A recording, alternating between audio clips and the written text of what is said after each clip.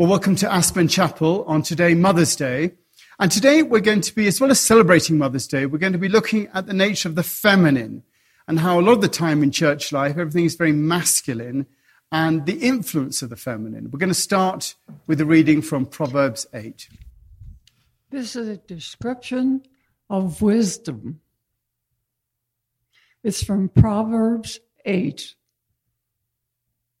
Does not wisdom call out? Does not understanding raise her voice?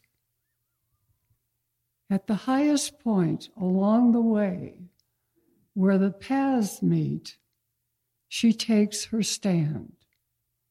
Beside the gate leading into the city, at the entrance, she cries aloud.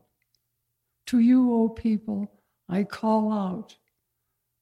I raise my voice to all mankind. You who are simple, gain prudence. You who are foolish, set your hearts on it. Listen, for I have trustworthy things to say. I open my lips to speak what is right. My mouth speaks what is true, for my lips detect wickedness. All the words of my mouth are just. None of them are crooked or perverse. To the discerning, all of them are right. They are upright to those who have found knowledge. Choose my instruction instead of silver, knowledge rather than choice gold. For wisdom is more precious than rubies, and nothing you desire can compare with her. Thank you, Jane.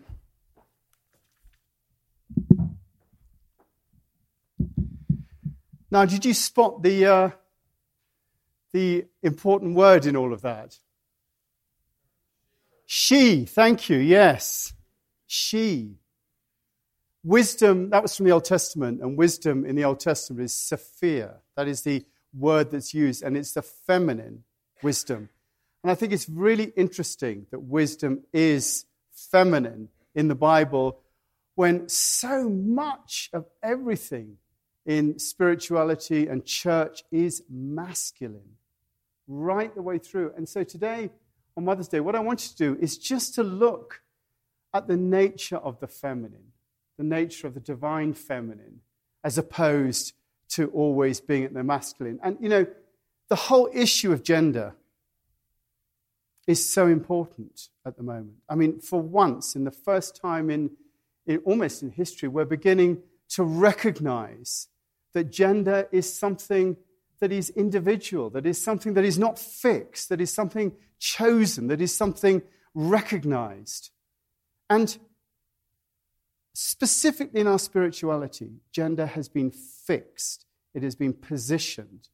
And I think that, you know, it's important, you know, to look at how that has come about. I mean, traditionally God, let's say, you know, when we say the word God, he's an old man in the sky, basically. And for thousands of years, that's what God has been, an old man in the sky with a long beard.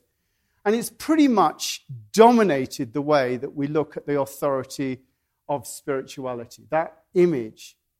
Until recently, only men could become priests, and the language of religion is predominantly male. Most of the imagery is male, God is male, and the overall character of what we do, it's all about ideas.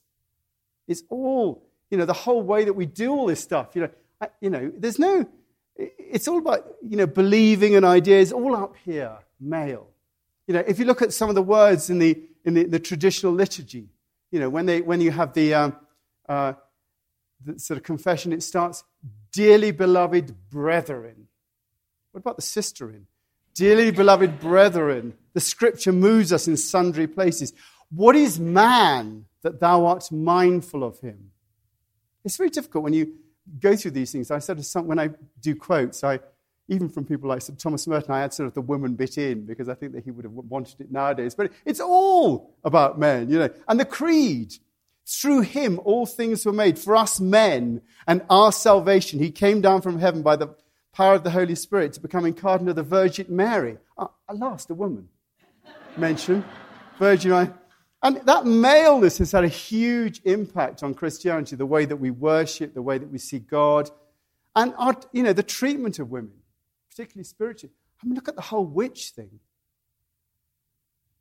That is about keeping women down, about making it so that men are in charge rather than the emotions or the sensitivities. And yet, when you look at it carefully, God created man in his own image, in the image of God he created them, but male and female he created them.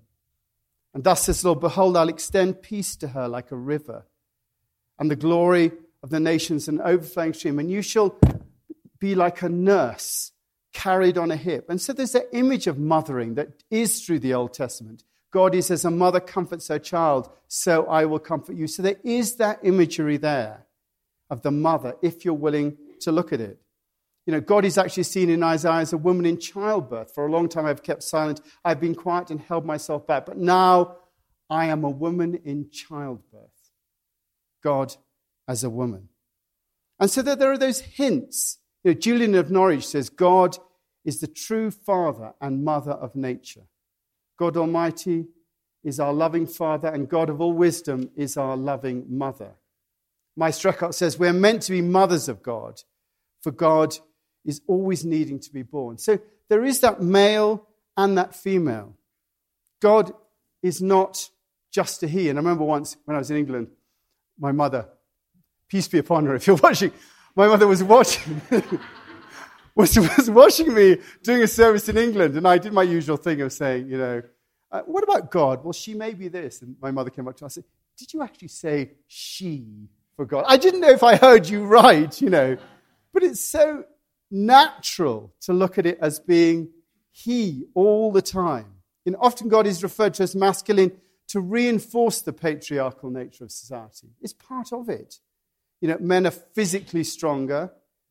The intuition and wisdom of women, news to us all, the intuition and wisdom of women tends to scare men. And so the methods, of keeping women down include religion and maintaining the status quo. And you see it in all societies. It's right across across religions, women not being educated, Afghanistan, right the way across. It's that fear of that Sophia. That's what it is. It's the fear of the Sophia.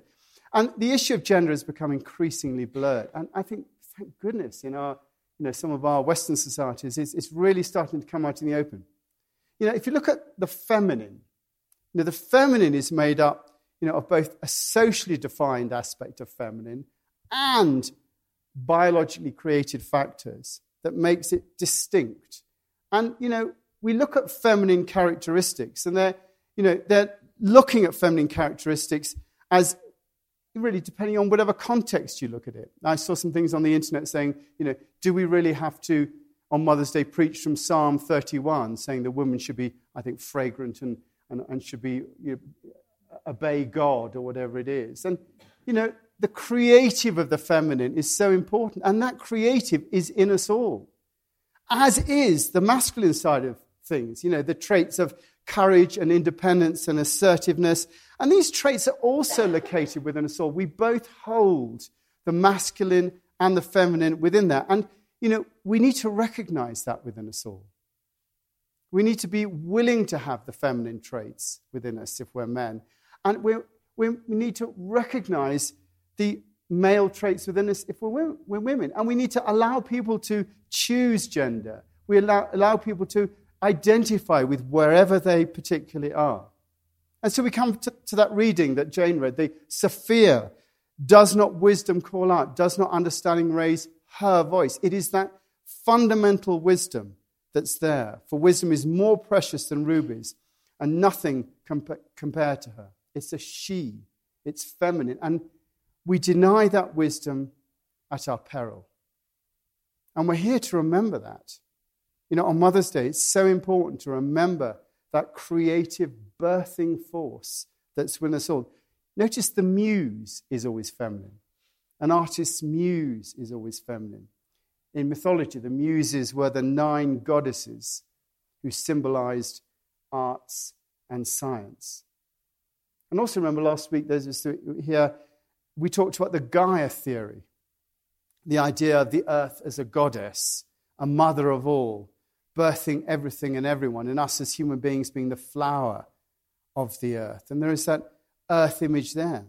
And so I think it's important to say the feminine is key to our understanding of spirituality. It was interesting that it's the women that stayed by the cross.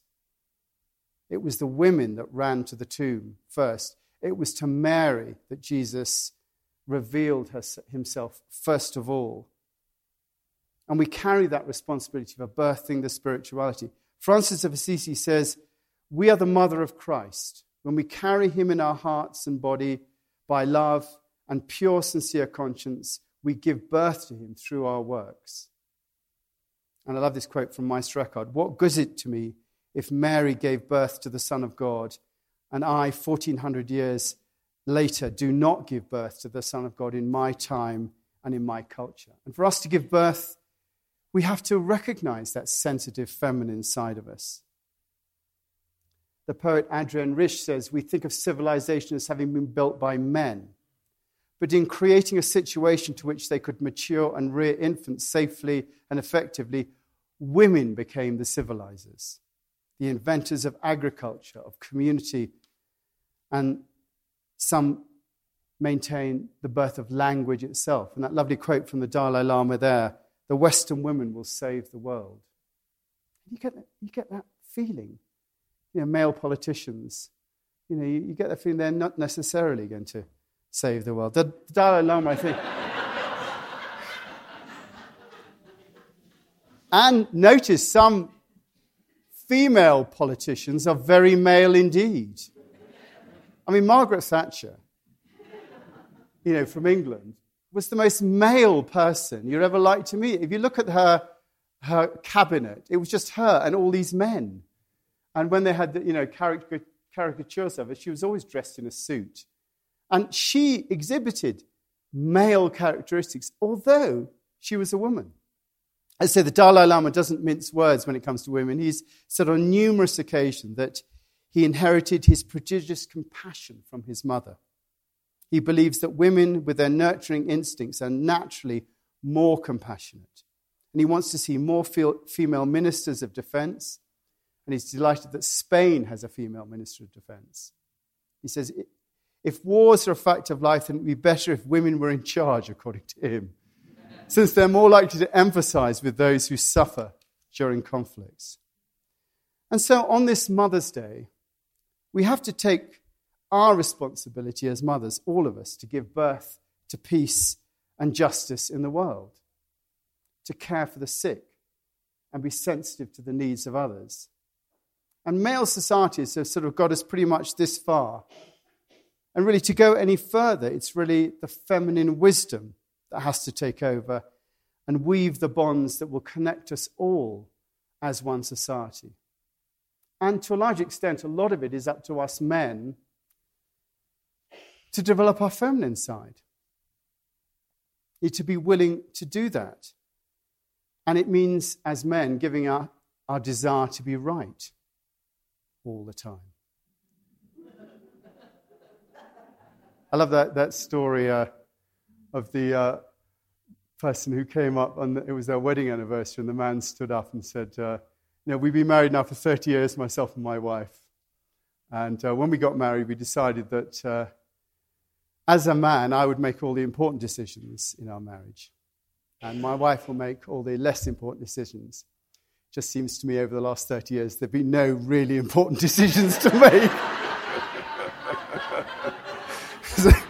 So I think that, actually, so women do know what they're doing.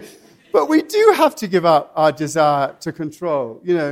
We do also need to become more vulnerable. I'm particularly, I haven't cried since I was 12. And that's a decision somewhere I made in my life, that I was not going to emotionally open myself up. I'm sure it will come very soon. So when I start blubbing up here and I don't resist it, it's because I think, oh, great, I'm crying. But no, as men, we've got to, that actually willingness to be vulnerable. And I'm talking to the men here now. Is so important, And we have that huge desire to win approval all the time. That's another thing. In politicians, it's the same. The desire to control, win approval, not to be vulnerable. I know there's a women's group that started up in the chapel, and I know that, we really ought to start a men's group up as well. To talk about, because these are the important things. It's not until that we're willing to do that. And it applies, in family life. It applies in friendship circles. It applies in our community life. And it applies in our political life. Look at all the maleness that's been exhibited through all of that. And really, on Mother's Day, we really want to ask for that feminine to come through us all. And as a community, it's important that we lead with that and that we're willing to give up control. We're willing to be more sensitive. We're willing to give up the desire for approval. I think that's it. So let's pray.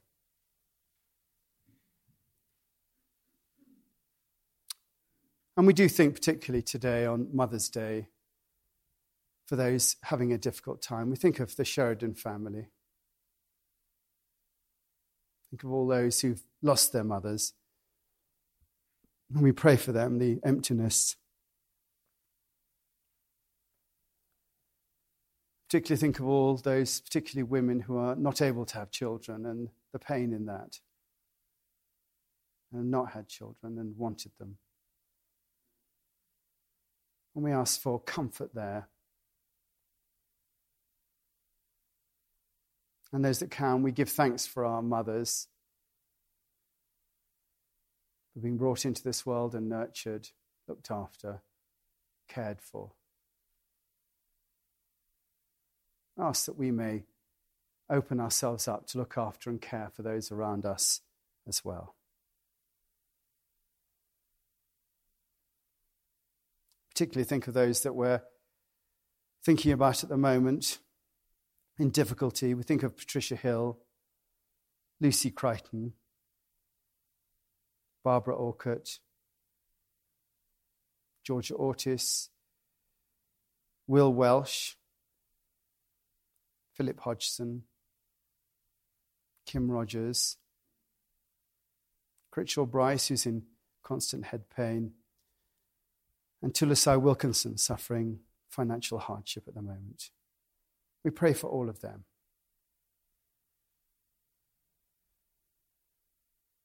And we offer up our community here at the end of the season. Give thanks to all who have come and all who are going to come. Pray for peace in the valley. Pray for our country at this time of political upheaval, that you will send compassion and love into the hearts of our leaders. We pray this in Jesus' name. Amen.